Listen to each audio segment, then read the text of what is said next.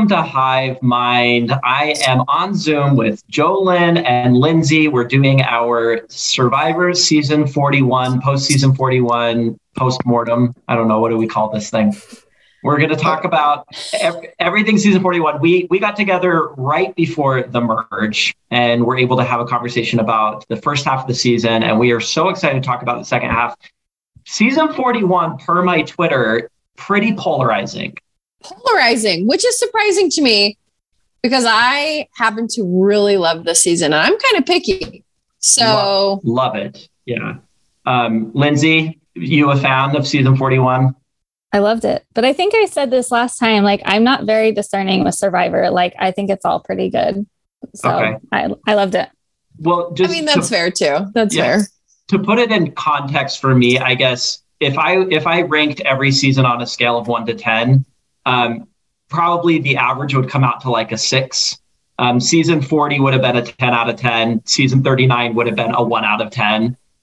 This one, I would give a solid 9. I thought it was so good. My only criticism of the season that we talked about last time is I think there was especially pre-merge, a little bit too many twists. Gimmicky. It was too gimmicky, but post-merge, 10 out of 10. Like these episodes were phenomenal.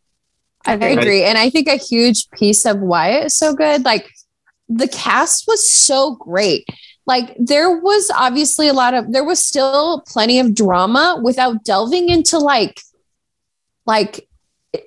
crazy territory where people are throwing rice on the fire or you know what I mean? Like we didn't get any of that, but there was still plenty of drama, plenty of blind sides, whatever. And I don't know, the cast was so likable. I think there's only one person that I like overall didn't like. That was like my least favorite person. And then the rest of them kind of grew on me or whatever. But and you're talking about Sydney, right? I am talking about Sydney. I do not like her. That's because she was the only kind of like villainous person and everybody else was like generally really likable. Oh, yeah, I liked every single person. And Sydney, I feel like I didn't pay much attention to because I don't have the same feelings about her that you guys do.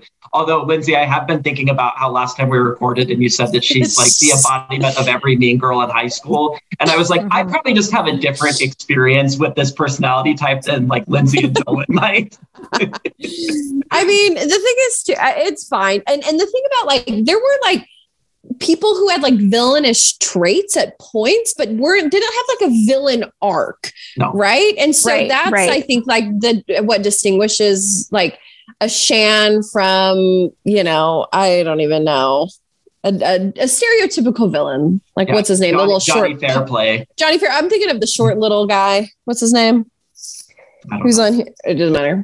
Cut this out. This is stupid. What I'm saying right now. Well, it is genuinely fun when you like all of the people. And I'm really hoping that Survivor is learning that. It's not fun. It's season 39 was almost unwatchable because one of the guys was like sexually assaulting women. And it was just like, I don't want to see this. And especially when those people do well in the game, it's really upsetting. This season, post-merge, like I had my people I was rooting for and my people that I was like, I kind of want that person to get voted out. But genuinely, all of them, I was like, I think I would be friends with every single one of these people in real life.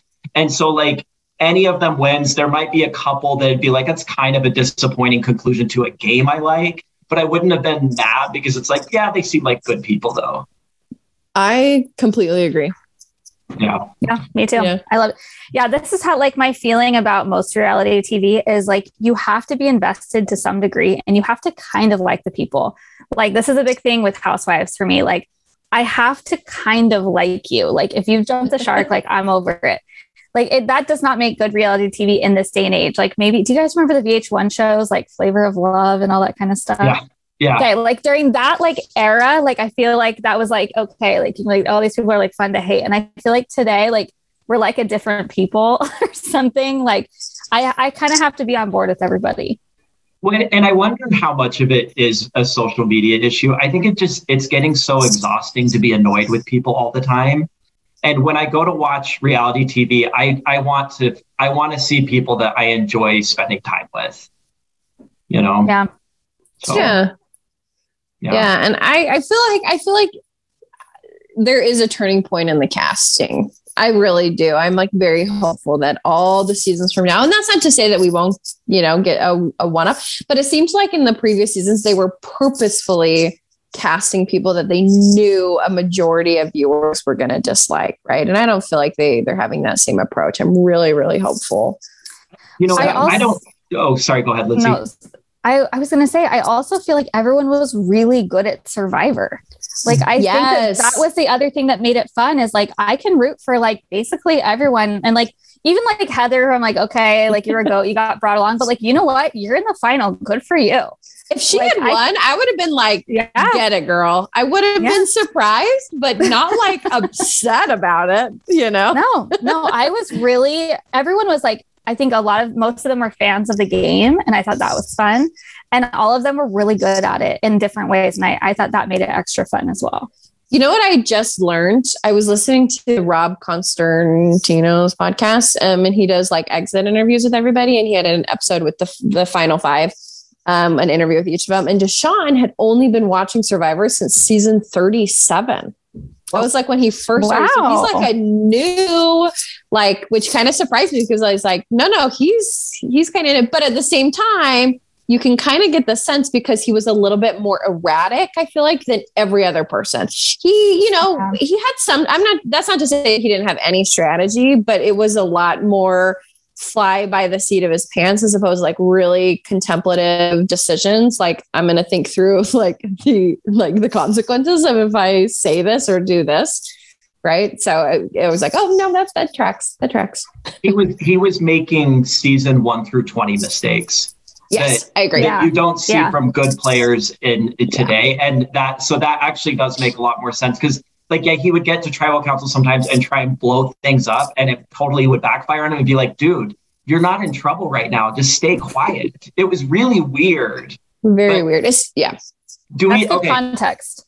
Yeah, that is good context. So maybe what we should do, we're kind of get all over the place. Do we want to just kind of walk through all of the post-merge exits and talk about these people and their games? So can you remind me, did we talk after the episode after Erica smashed the glass, or it was right before? It was right before because we were like it's a no-brainer. Yes. Yeah. Okay. Yeah, it'd be stupid for her not to do that. Okay. Yeah, so let's just walk through and kind of, I think with each of these, we kind of know what happens. Yeah. So since after we recorded last time, they merged, tribes merged. Our first vote out was Tiffany. Oh, so we talked about the Sydney vote out? Oh, maybe we didn't. Okay, so let's start with Sydney. Get your opinions on Sydney out. Let me have them. I was not sad to see Sydney go. So it was interesting though, because originally she wasn't on the chopping block, right? Because of the smash thing, the hourglass smash. She then all of a sudden is up to go. And, honestly, I wasn't bummed about it. Oh, I wasn't. I just wasn't. So I don't other than I think, like I said, I am scared of her. Like, I don't have super strong feelings. I think essentially because she was on the tribe that never lost. And so I didn't get to know her very much other than her talking head moments where I thought she was pretty funny, but it felt of a different era of reality TV, which could be fun maybe to bring back in the future on a returning player season. But I take her or leave her for me. Yeah. He like I said, I didn't really have strong opinions about her while she was playing, but her exit interview was so bitter. And that was when I was like, oh, I wonder if she was kind of hard to be around on the cap. Because if she has this kind of attitude in a season 41 of Survivor, when people are getting to the point where they get it, that it's a game and we don't have to be mad at each other about it, it was kind of off-putting for me. Same. I don't get, every once in a while people do these exit interviews or they call somebody a snake and scream and storm off. Shan did that actually. We'll get to that in a minute. But and then they do these really bitter exit interviews. And I am so sure that it is just hard when you're hungry and you've just been through this emotional thing and you're tired and you're so far away from home to have a clear mind. But I always see that and I'm like, guys, you're making yourself look so bad.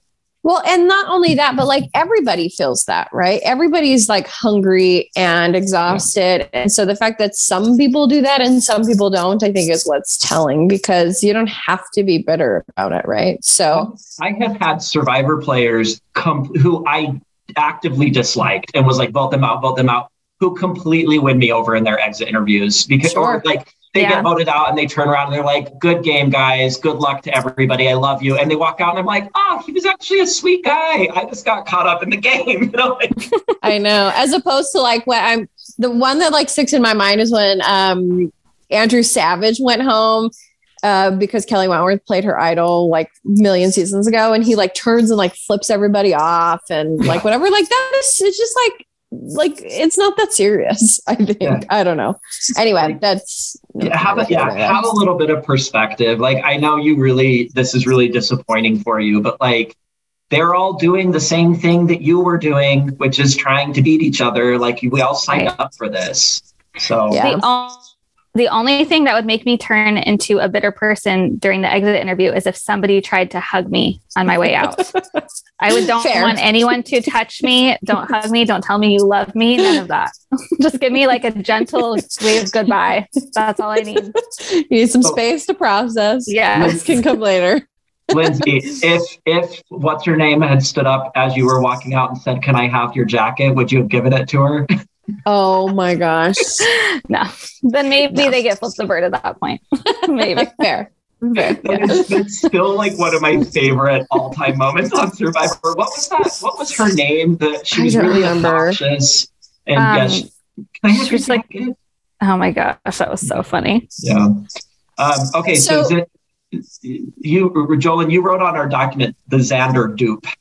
Well, because we hadn't talked about that before because we didn't know. Right. This was, I think, one of Xander's best moves. Xander and the original Yasa tribe. So Xander and Evie. So by this point, Leon has essentially turned on their tribe, right? She's with Shan, whatever. But she has that like steal an advantage.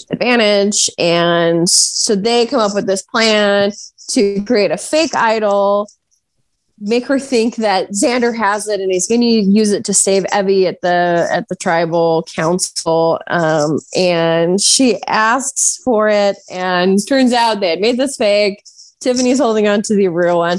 It was honestly like one of the best plays, I think, of Survivor. It was just fun TV. That was such a fun move to watch. Really, really great. And I have to say, last time we recorded, I said the words, I think Xander is kind of dumb.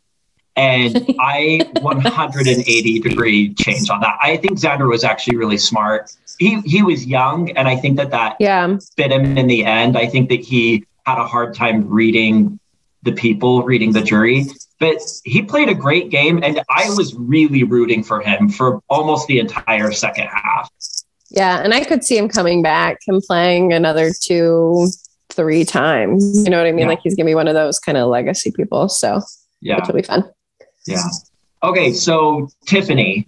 Do you guys think Tiffany is somebody they bring back at a future season? I would like to watch her play because we didn't get to watch her play a lot. And she was like really frantic at the beginning, but I think that she chilled out. So I wouldn't mind seeing her again. I don't know, though, if they bring her back. I don't know. Yeah. But I wouldn't mind seeing her play again. Yeah. So I would love her. I thought she was really fun. I don't watch like the Ponderosa videos on, I don't know, even know where to find them. I'm assuming CBS.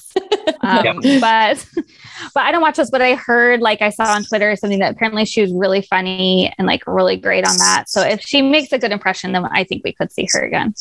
The only video I saw from Ponderosa was Tiffany and Evie. It was those two, right? That had the conversation about like LGBTQ stuff. Yes. It was such a lovely video. And it was Tiffany sitting down with Evie and asking her questions that she like. Basically, Evie was like, I won't be offended. Like, just ask me whatever you want to ask that you've been too afraid to ask. And so Tiffany, they have like this really, really sweet heart to heart. And it's worth looking up. If you haven't watched it, just go Google the Tiffany Evie Ponderosa video. It's like 3 or 4 minutes, and it's very sweet. Yeah, so, agreed. Nasir. So the next two went home the same night. Yeah, Nasir something important to remember because they broke off into half and each sent somebody home. Do you guys like it when they do that? Every once in a while, they'll just be like, and surprise, we're splitting you in half at random, and 2 people are getting voted out. What do you guys think about that when the producers do it? I like it because it kind of breaks up their voting blocks, because otherwise it's so predictable. And so I really like when they do that every once in a while. Okay. Maybe once a season, it's okay. The only thing that bothers me about it, I think, is I don't like it when chaos takes over, because then it's like, well, then are we playing a game? Like, how do you play a game when there's so much unpredictability? Mm-hmm. And so it's like all these people are like putting plans into motion, and then that just completely hijacks it. And then it's like, well, now this vote is starting to feel like a random result. But I mean, I guess part of being good at this is understanding that those kinds of things can happen and making sure that you build bridges wherever you can build them. Right. Yeah. I don't know.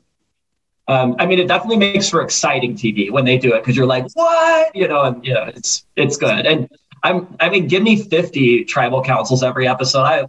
Tribal council is the best part of the show. So I always love it when they head into tribal council and there's a full half hour left, and you're like, oh, this is going to be good. Yes. Well, and I think this one in particular was really interesting because Shan worked with Ricard and Erica, right, to send Nasir home. And if they had kept with like their original alliance with like Shan and Nasir and working with Ricard and voted out Erica like Shan wanted, the entire game would have been different. Right. So it's just like really interesting, like when you have those like smaller groups, the decisions that end up being made too, that wouldn't normally be made. Right. Because you have fewer people to convince to change the plan. So I think that's what's like Nasir, he was lovely. I thought he was lovely. I didn't have any particular feelings about him going home, but I think that like how that played out was really interesting. So, and then of course I was so bummed to see Evie go. They were like my number one. I hope they come back again because I want to see them play so badly. Evie was a great player. I think Evie, when we went into the merge, I thought was one of the only people who seemed to have an active plan. Yeah. Shan had various plans as well, for sure. But Evie was very calculated throughout and very calm. And that is the kind of player that can do extremely well on Survivor. That's the Parvati sort of personality where I know what I'm doing. I'm not going to get derailed from it by emotion. And I'm just going to like kind of plow my way through day by day and quietly like make this happen for me. And so I was really bummed to see Evie go because I thought it would have been an incredible, final 5 to see. I mean, imagine if Evie and Shan and Xander and Erica, like we're all in that final 4. I loved the final 4 or 5 that we got, but that would have been like an incredible showdown between those people. Yeah, Evie, I think she somehow played too hard because the tribe really wanted Evie out. They saw how dangerous Evie was. So if we see them again, I would be interested to see how far they make it. Yeah. Because I think they'll come out being a target potentially in the beginning of a season. It just depends on who else is there, right? I mean, that's the other thing too. So it's tricky, but now Shan goes out next. And that episode was phenomenal. I mean, incredible TV. It's so funny because Shan was such an aggressive player. And I was simultaneously the entire time wanting to see someone take her out and wanting to see her win. I was just like, I want her to win and lose. Like, she was just so aggressive, and she was so, I don't know, what were Shan's weaknesses, do you think? She wanted credit for every move. that she made, which I think is kind of the opposite is reflected in Erica, right? She was okay with sharing that a little bit, which I think was a good move, obviously, on her part. But Shan wanted credit for everything, even if it wasn't always her doing or whatever. And I think that was one of the negatives, I think. And she wanted to be in control. Not only did she want to get credit, but she wanted to be in control of the minutia of every plan. Yeah. And I think that she just got into deep water with that. She showed her cards. And I think because of that, she was a little difficult to work with. Or a lot difficult, according to Deshawn. Yes. Was Shan's... The tribal council where Shan got voted out, was that the one where they had the really intense race conversation? I think it was, because she was. I think it was actually the one after, because Deshawn felt so horrible about voting her out. They did it twice. You're right. Yeah. So there was, because they had it with Shan there, because I remember her sitting in the jury and she participated, and Liana gave that incredible speech about the burden that they carry as Black people. And the Black players and the way they talked about their experience was incredible. It was so moving. And then I would really appreciate the way everybody else responded to it. And it was just like, it was one of those tribal councils where I was like, oh, these are all really good people. And they all like genuinely care about one another. And that was really, really nice to watch. I thought it was really interesting too that Liana had the foresight to say, look, I get people at home. Some of you are going to be like, get back to Survivor. Like, why the hell are you talking about this? Like, this stuff doesn't matter. But she even said, I feel like that sometimes as a viewer. Yeah, sure. And I didn't particularly, only because I see, this is going to sound so dumb, but I mean, Survivor is really this like microcosm of life, right? Like it really is like taking the macro down to the micro. And so it's like those things, how could they not show up when you're playing Survivor? And to give a voice to those particular challenges and to make them overt as opposed to like kind of just an undercurrent, I really love that. And I and I know that like things are in a different place now than they have been, over the last other 20 some odd years of Survivor. But so of course it's going to be different. And I like that they're making it more overt. And I like that they're bringing people who are really communicative about these things in ways that are, I think, phenomenal. I think they did a great job. So, And Liana being a 20-year-old and being able to put to words all of that, I think it just had an incredible impact on people watching this from all demographics. I could not have been more impressed with her. I think seriously, when she finished talking, I was like, that was a written speech. Like, how did that just come out of a human being's mouth impromptu? And the reason why it did is because she's living this, right? And this isn't like thoughts that just came to her. She's talking about, hey, here are the 20 years that I've had on Earth that I am living daily with these kinds of things that I'm having to deal with. And I, of course, am equipped to describe them very well for you because they're omnipresent in my life. And that definitely was the case with all of them. But I think her articulation was the most powerful of everybody's. And she definitely got the most screen time out of it, too, because I think the producers were like, oh, yeah, this is gold. A couple of other things about the Shan vote out. Ricard's best move. I mean, that was the episode where we were like, oh, Ricard's the one to beat. And the fact that it was so interesting how Shan was refusing to agree to like be his ally to the end. And so he's like, and they were like, well, we have to take one another out eventually. And so he's like, I just have to do it now then. And the fact that he was able to do that and have Shan just be like, I'm voting for you. She gets voted out. She calls Deshawn a snake, and then she turns to Ricard and is like, and you have my vote. And Deshawn just looks shocked because he's like, Ricard's the one who did this. But you have to attack people the right way in the show in order to like earn and keep their respect. And Ricard never made a promise to her, and Deshawn did. And so she's like, Ricard didn't break a promise to me, right? So yeah, I thought it was I mean, it was the exact right time. In his exit interview, he talked about, he was like, we were going into a final 7. If you got rid of one of my people, Shan has 4 people and can easily take me out next, right? And then if I lose, so it was like very, very calculated. The timing, I think, was just right.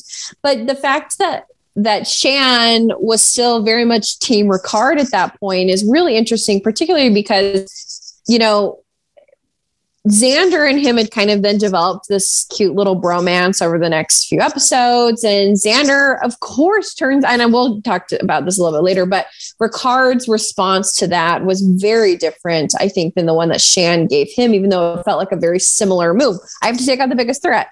As opposed to respecting it, you know, he kind of pulled an opposite of what Shan ultimately did there. And so I like big props to Shan in my mind, like it, for her, it was like a game at that point. Right. And I think her exit interview was so classy and, you know, this is a game, despite her being like this really big personality over the past however many episodes. So this was also the episode where I started actively rooting for Erica.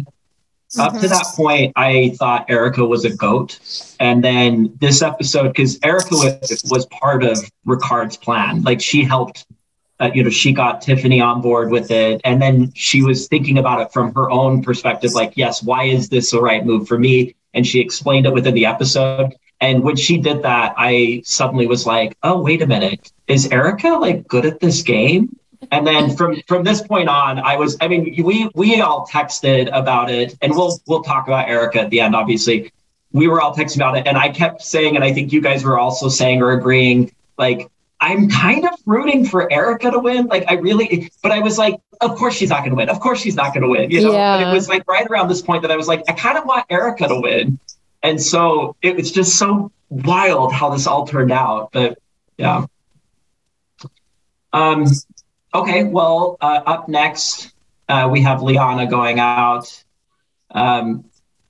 Liana, if Liana was 10 years older, she would have been 20 times a better player, I think. Mm-hmm. Yeah. Yeah, I think there was like an age thing. The thing though, too, is that she wasn't even number 1 on the chopping block this episode. This is when they had the big do or die twist, which, you know, kind of started at the immunity challenge. You got the chance to sit out if you wanted to, but the first person to lose immunity then had to do this do or die thing at the tribal council. And it was Deshawn, and it essentially was the Monty Hall problem, right? And if you won, nobody could vote for you, and if you lost, you were out right then and there, right?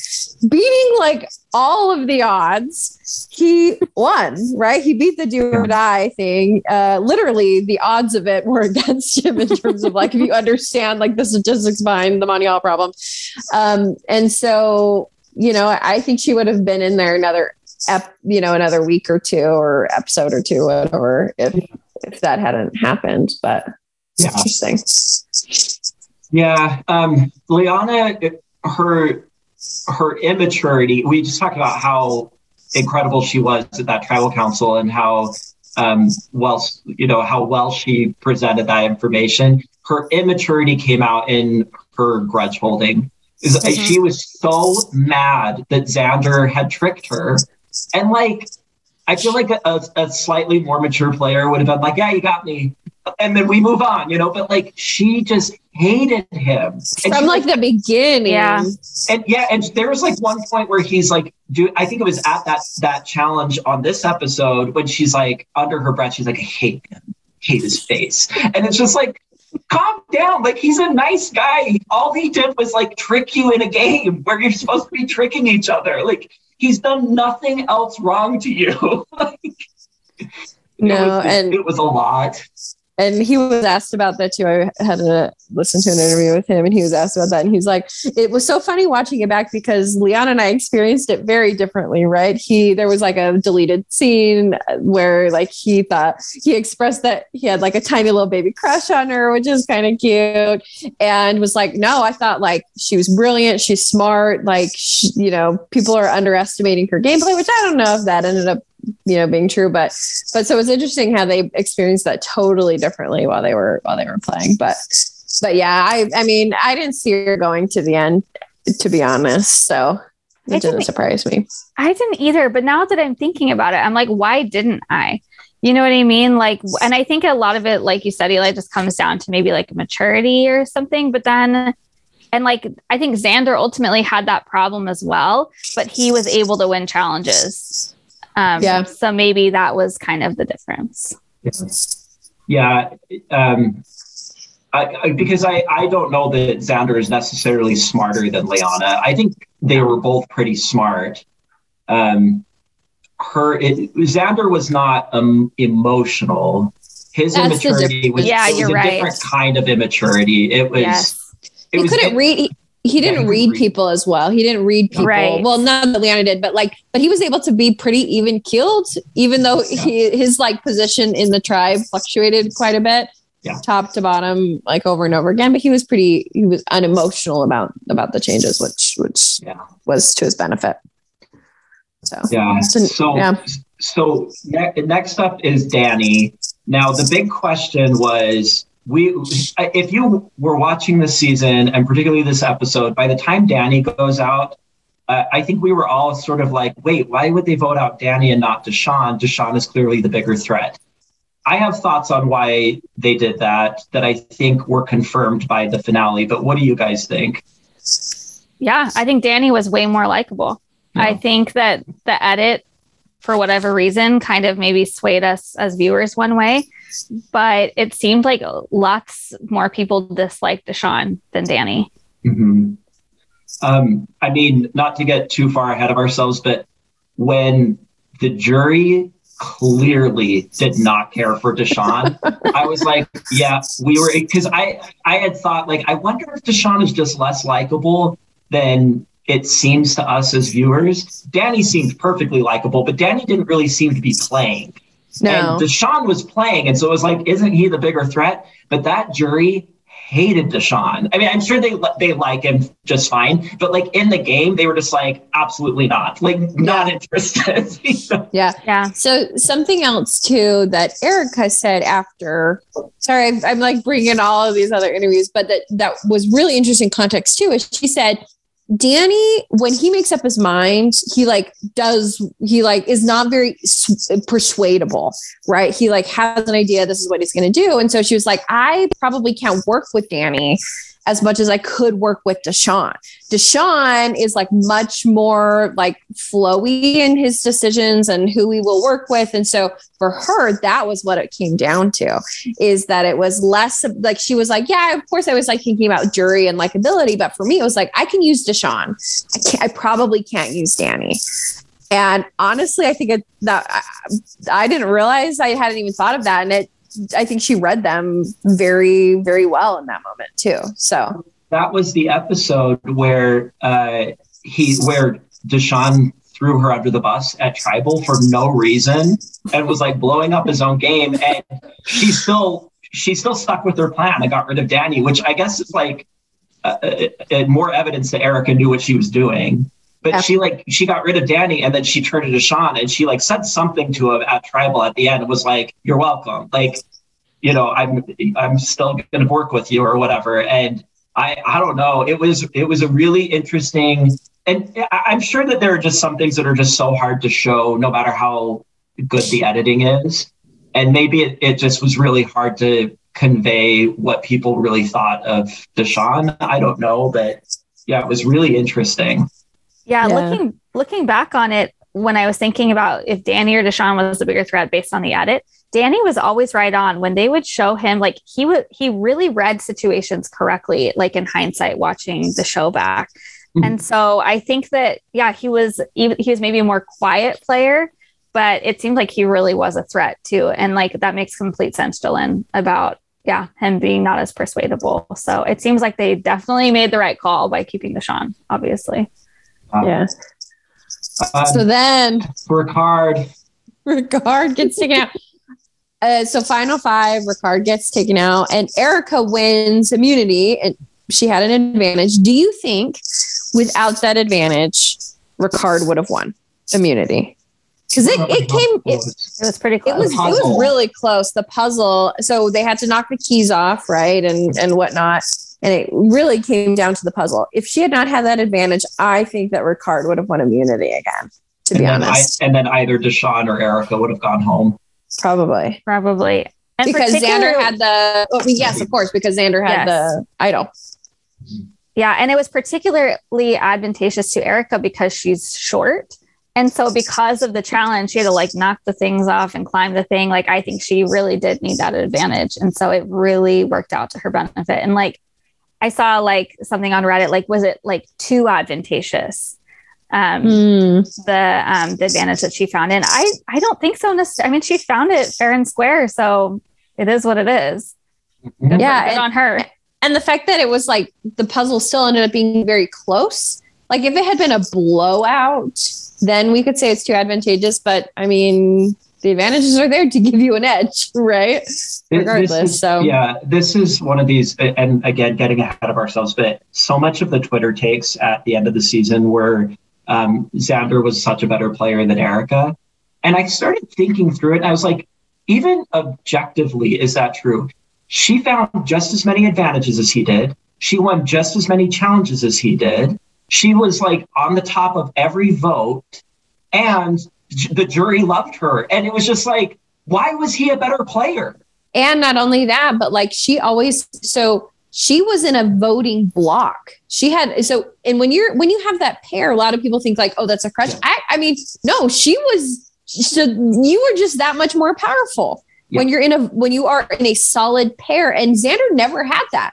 Nope. He had that like for an episode here, an episode there. But the fact that Erica was so tight with Heather for so long, speaks to like her ability to like make those long-term connections and work with somebody long-term. And that's huge. That's huge. And Xander never had that. Yeah. And on top of that, yes, Xander found the extra vote and he found the immunity idol. He didn't play either of them correctly. Mm-hmm. They were both wasted. And so it's like, okay, so he found something in the woods or, whatever lake, but playing your advantages correctly is so much more important in terms of showing that you're good at this game than just finding them. Yeah, I agree that he did not use the extra vote correctly, but I don't agree that, like, obviously it was the last final thing. He had to play it. He was probably safe that night for his immunity idol, but I actually think that if he had played it earlier, he would have gotten out earlier. Okay, fair. I think him holding on to it, yes, like he could have saved Evie, he could have saved Tiffany, but then he would have been for what ultimately, right. Like to what end? So I actually don't think that he played that incorrectly in my mind. It provided him a lot of safety, and yes, I should give him more credit for that. Being able to hold on to an idol that for 20 days, that's really hard to do. Yeah, it's insane. Something I still can't figure out is why they didn't try to flush the idol. I still can't figure it out. Why? Because they either would have flushed it or got him out. Yeah, I still don't understand that. I think maybe they just never had the numbers that they could do it with, because to truly flush out an idol, you have to have a voting block big enough to vote two people. Yeah. Right. And have those two people not be able to put together numbers to undo your voting block. And I think that the Shan, Danny, Liana, and Deshawn group was too dysfunctional to ever pull that off. They just were. Right. Like, they were. Yes, they couldn't stick together. Right. Deshawn was like off doing, they would have these conversations, then he'd run off and then it would get back to them and they would just be like, well, what are we doing here? And so it really was, I think Deshawn was their undoing. Yeah. And I can't remember who said it, like post the final episode, but nobody really saw Xander apparently as a big threat, which is also another thing. Like I read Xander very differently from the outside, and with the edit, he was given a very big heroes edit, whatever. But like, so that's also, I think, probably played into it, is nobody was like reading him as like this big threat to win the game in the end, which clearly he wasn't. So yeah. But anyway, Ricard. Ricard. I love Ricard. I thought he was great. His moment where he tells Xander that he's having a baby and Xander gets all teary. Oh my gosh, that just like got my heart. I was like sobbing. It was very sweet. It was very sweet. Genuine and so sweet. And I just made me love Xander so much. Xander is very sweet. And he responds to those emotional things very well for a 20-year-old somebody, right? Like it's very, very sweet. Ricard was he made it home in time for the birth, which is great. Yeah. Ricard was an incredible player. He really was incredible. Yeah. He's one of those that I could watch play again 2 or 3 times. I want to see him come back. I don't know if he'll win though. I don't know. He might be too much of a threat at this point. Yeah. I mean, but who knows? You never know. Like, I also thought it was hilarious that he was like, I am really good at this. And he like reiterated it like several times. He's like, I'm really good at this, guys. He was. Here's what he needs to do, because I think in season 40, like Tony switched up his game enough to play a different game, especially in the beginning. So people were like, oh, he's playing differently, so he wasn't targeted as much. So if Ricard were to come back, I think he would need to adopt a similar-ish strategy where he plays differently in a way that allows him to further himself in the game, right? So he can win.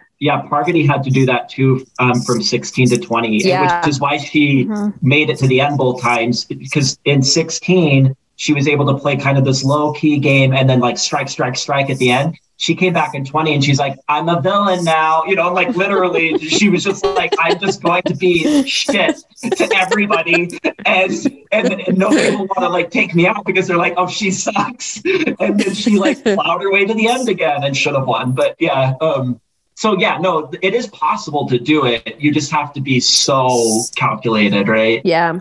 He could do it. I mean, he's so smart and he understands the game so well. If anyone could, he could. I agree. Well, and then we get to Heather, and Heather. Okay, so what is Xander thinking when he puts Heather and Deshawn up to make the fire? And truly, like, this was one of these things when that happened, I thought, am I just rooting for Erika so much right now that I have convinced myself that she is a bigger threat than she actually is? And, is he just is he like, oh, of course Erika's not getting any votes? But it's like, I feel like Erika's the threat here. I think there are 2 things. One, he both simultaneously completely misread the jury and read them a little too well, because he was like, I can't give Erika this chance to win and fire, right? And have another thing that she can add to the resume. But he also had completely misread them and thinking that she was an even bigger threat without that. Right. So it was like this really interesting dichotomy, because what he should have done, I think he could have beat her in fire if he had just played her in fire. But I think he was you get there, you have a chance to walk into the final 3. What would compel him to give up the surety, right? And also, if he had beat her, do you think he would have won? Yes. Would he have beat Deshawn? Yes. I think so too. Partly because I have a theory that I don't have strong evidence for this, but I think Xander got no votes from the jury, right? I think that there were at least 3 or 4 people on the jury who were going back and forth between Xander and Erika. And I suspect that some of them might have thought, well, Xander's going to get a bunch of votes, so I'll vote for Erika. Like, I really think that might have happened. If you take Erika out of the picture and he's up against Deshawn and Heather, I think it's a blowout. Deshawn maybe gets that 1 vote from, was it Danny who voted for him? I guess. I'm guessing. Something I learned from Tyson Apostle's podcast on the Ringer Network was that because they're all together on Ponderosa, they like talk about this like nonstop. And so they kind of are like, it acts kind of like a real jury system where they're like figuring it out. And sometimes they reach like unanimity or whatever. And then also the reason why they might have given a vote to Deshawn is so he got second place money. That's like another thing that I didn't really like think about before, is that then they're putting their votes on like certain people to make sure they get third or second or whatever. But it's a more of a concerted effort than I had even like realized. Yeah, I think they get like $200,000 or something for second place. It's like a decent chunk of change. Yeah. So the fire though between Heather and Deshawn was honestly very good TV. Like, it was some of the best minutes of the final episode, because it went back and forth. It looked like Heather had it. If the wind hadn't been blowing, or she had like moved her sticks a few inches or something, I think that she would have got it. But it was honestly Heather's to win, and Deshawn's comeback was impressive. It was impressive. Yeah. I will say I kind of hate that the fire challenge happens. I miss just using that like final immunity to figure out who you're taking to the end with you. But every time they do the fire challenge, it's gripping television. Yeah. Totally. But what I like about it, Eli, is that people have the same opportunity to prepare for that in the months leading up to their time on Survivor, right? Because there's going to be, you don't know if it's going to be you, but building a fire is obviously a key survival skill. Like, it's really important. And it's something that a lot of people can practice. And if you put time into it, you're going to obviously be better than others. And so I like that aspect of it, where like, you could have Heather, who's, this 50 some odd year old woman who, I don't know. I don't know. I don't hate it. But it is it can feel a little cheap that is maybe the way that you get into the final three, but I don't know.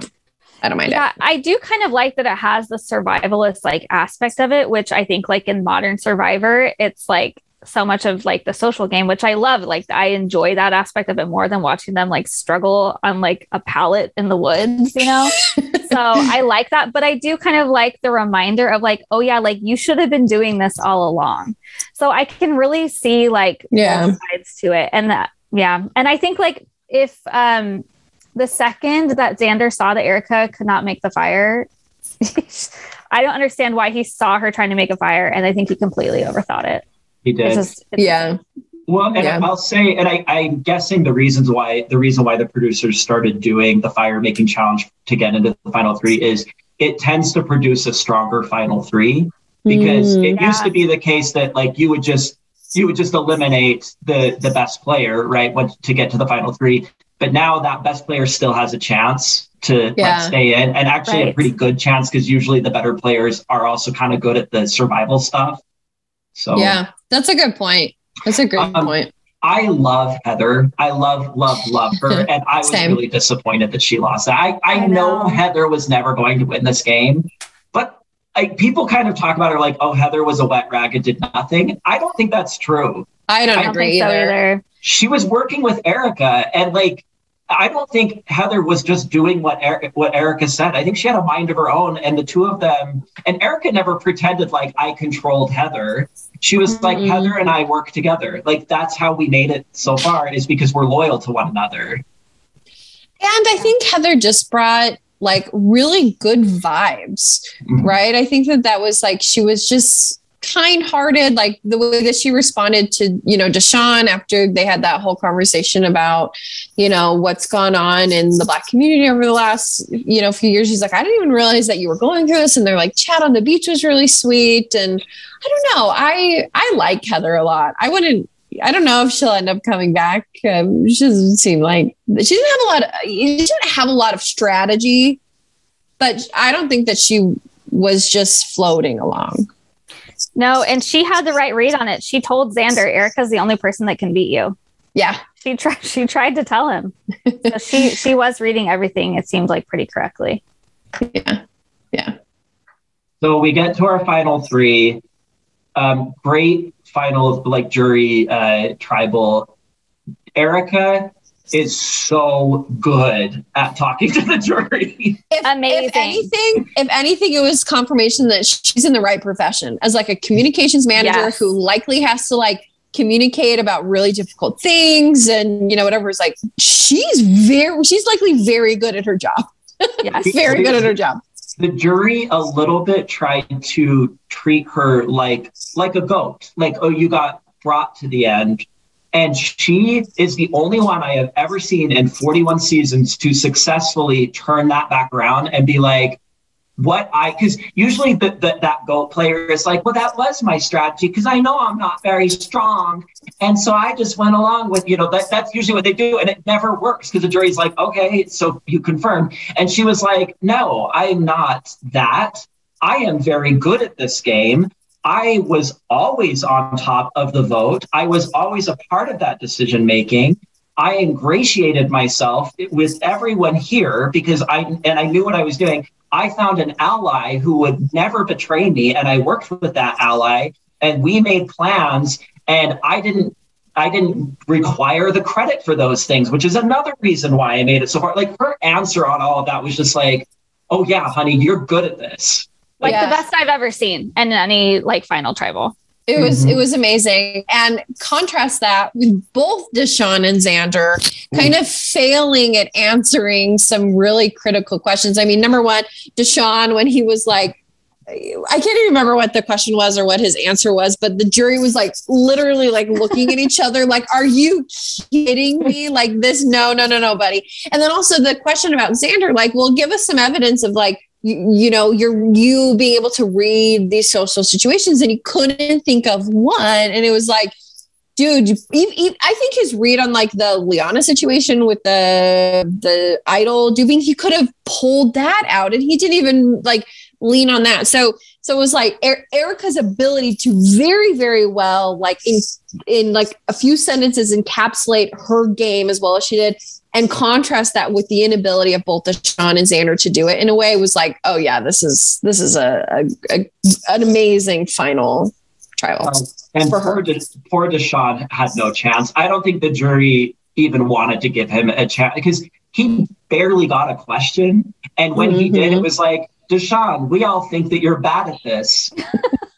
And then they would just like look at him, he'd be like, I'm not. And then they would move on. Like he had no. So Xander, there were people on the jury who were like, Xander, here's what I think you did really, really well. And Naseer gave Xander like this huge speech about like, I think you're very good at this game. Ricard did Erika some favors because I think Ricard like turned to the jury and he's like, Erika is incredible at this. And I hope that she didn't play so under the radar that you guys can't see it. And I think that had to help, right? Yes. And it allowed Erika to be like, yeah, I am good at this. And this is my under the radar game. Yeah. And I also like that she owned like, yeah, I had a couple close relationships, but like strategically, I knew I couldn't do that with everyone. And I like that she owned like, yeah, like I'm not going to be best friends with everyone, which like a different take that I like haven't seen before, but so true to life. And like, and also I mean, that makes complete sense. And I love that she really did own every aspect of her game. I don't think it was just good PR, even though it was. I think it was also really true to her strategy. Yeah. Well, when she turned that background on the jury, when they were kind of talking about her, like, did you really play a good game? She's like, guys, when she said this line is when I was like, oh, she's nailing this. When she said, guys, I am in my job. I am used to walking into the boardroom and being treated like the intern when I'm the one running the meeting.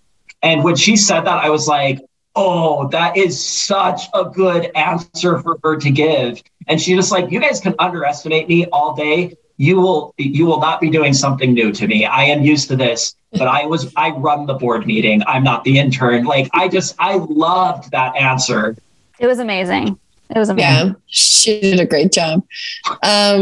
Yeah. So interesting how it all played out. Oh, one thing to go back a tiny bit to when Ricard was going, I thought it was so interesting. Jeff's role in that final tribal council. Remember Jeff basically being like, so it's a foregone conclusion, right? That Ricard is going. He did him no favors. And I haven't quite seen that, or I don't remember seeing that from him before, where it's just like, some of the best people will never win. Bye, Ricard. It must have just been so obvious that he was going home. I mean, the only other time I can think of where Jeff got interfered that much and like sent somebody home was when what's his name outed Zeke. And they didn't even vote. And they didn't even vote. And Jeff was like, so we all agree he's going home, right? And everybody was like, sure. And then he went home. Which like, in that episode, it would have been so inappropriate for them after that extremely traumatizing thing happened to then get up and vote. That would have been, and especially if that guy didn't get, I think Jeff was just like, we have to get him out of here. But like, yeah, this felt almost that level. Where Jeff was like, so you're all voting Ricard, but right? Ricard hadn't even like done anything wrong, and he was just like, "We all know Ricard's the best, and therefore you gotta go, buddy. You're not safe." It was just so wild. Alzheimer's. He was like a little casual Fridays with like his hair, and he's like, "All right, guys," and then with like the pizza at the end. And I'm like, okay, Jeff, like, let's pack it up. Like, let's talk about that aspect of the final episode of how they went straight. They read the votes at the final rather than, months later at a live reading with an audience, whatever. And then they did their quote unquote reunion show, which wasn't really a reunion show at that point. I don't even know what you'd call it. With it was only like a recap. A recap with only the jury and the final three. So they didn't bring any of the players from pre-jury, and then of course there was no audience. Takes on that. Loved it. I liked it a lot. Loved it. Yeah. Yeah, I did too. For a bunch of reasons. One, I like seeing them find out the winner fresh. Whenever they do the months later thing, I'm always like, do they know? Because they all talk. And also it probably doesn't feel as emotional because they've gone back to their normal life. I love seeing them. They're like, we just played this game and now we're going to find out the winner right now. I thought that was great. The jury didn't have a chance to go home and talk to each other for months. It was just everybody found out together how the book shook out. I thought so I have really grown sour to the reunion episodes in the last 5-6 years because I think they're kind of boring. I don't care about the pre-merge people because I've already forgotten their names. So I don't need to hear from them. We never learned their names Never learned their names. I without looking at the sheet right now, I cannot tell you one person's name from pre-merge from season 41. And so there's that. And then also Jeff's questions are all so canned and boring. And it's well, why did you do that vote? And they're like, I don't know. I just voted that way. And you never get any information. But when they're all there and they're fresh and they're tired and they're still feeling the emotion of what just happened, that conversation was great. Where they're all yeah, this is why I did that play a couple of days ago that is still fresh on my mind. And now I can talk about it very openly because the game's over. Yeah, I did like it a lot. I liked reading it there. I was poor Deshaun looked exhausted. I was like, this poor guy. It was a lot. I was happy for Erica that's the way that I don't know, played out. But I felt kind of bad for Deshaun and Xander because they had no time to process what could have been. But I still liked it. I preferred it, I think, to the live reunion show. I texted this to you guys, but I think I would have liked maybe half and half. I liked reading the votes there and a little bit there, but I would have liked a little bit of a retrospective look a couple months later.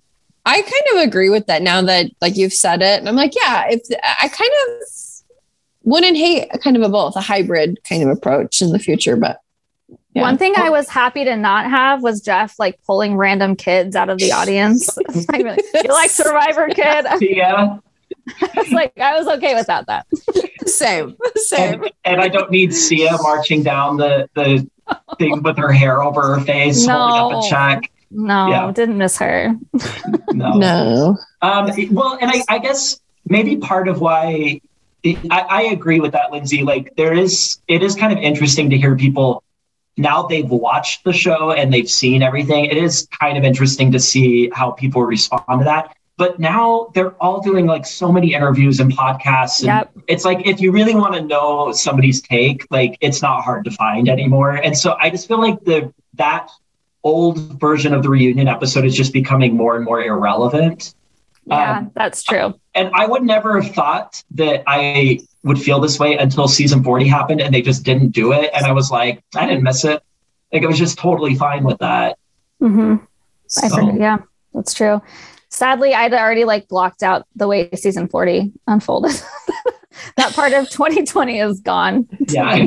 That reunion was weird. The Zoom reunion. Yeah. Well, and we only have to wait 3 months, March, whatever, until season 42. And the preview looked like it seems like it's going to play out similarly, but I like the fact that they're doing it the idols the same way, but because it was recorded before these ones aired, that, the players on that season didn't know. And so we kind of, know, and I don't know, I'm so excited for another season. So. Totally. Well, any other final thoughts?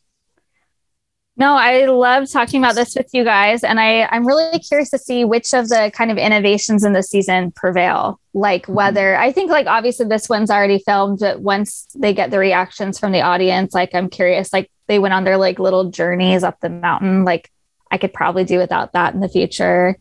I'm curious to see how many advantages will be in future seasons because this was very advantage heavy. But I think like this did feel a little different than previous seasons. So I'm excited to see what carries on. It'll be interesting to see if they ever bring back fire tokens again. Yeah. You like the fire tokens. I hated the fire tokens. No. I hated how they were used. I agree. I like the idea of it. I think the idea of it is interesting.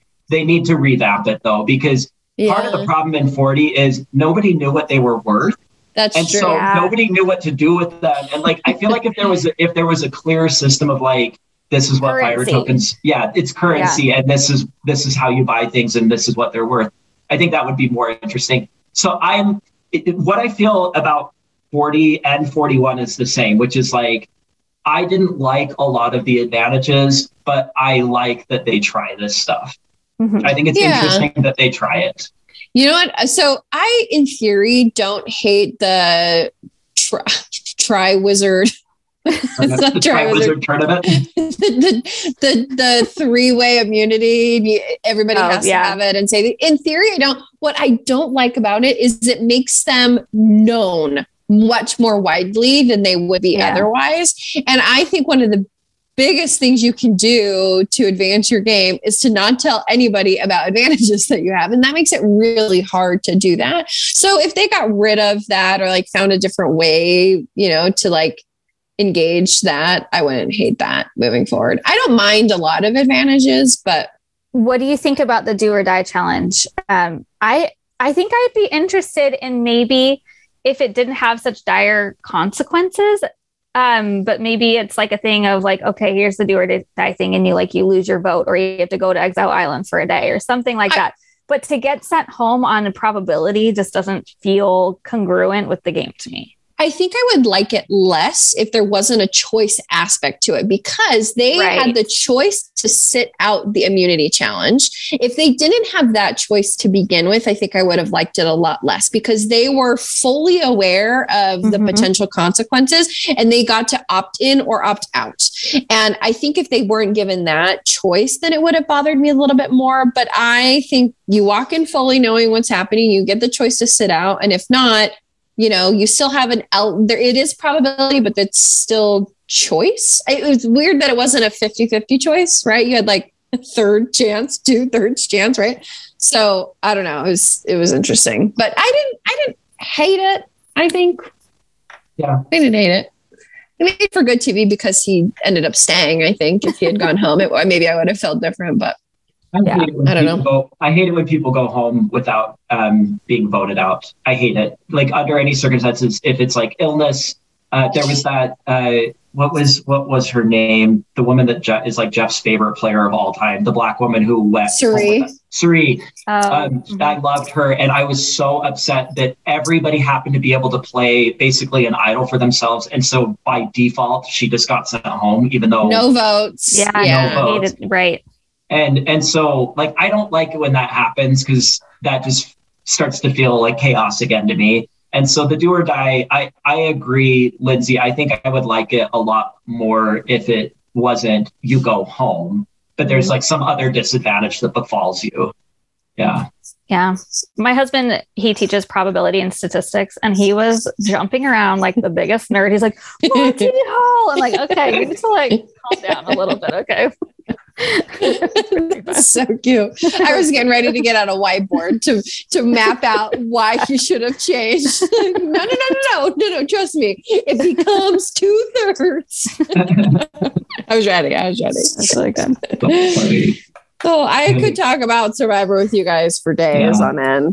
Well, we'll be back for season 42. I think I liked doing a mid-season and an after-season pop-in. So I think we'll do that again for season 42. So follow us on Hive Mind, and we'll talk to everybody then. Bye. Bye. Thanks. Bye.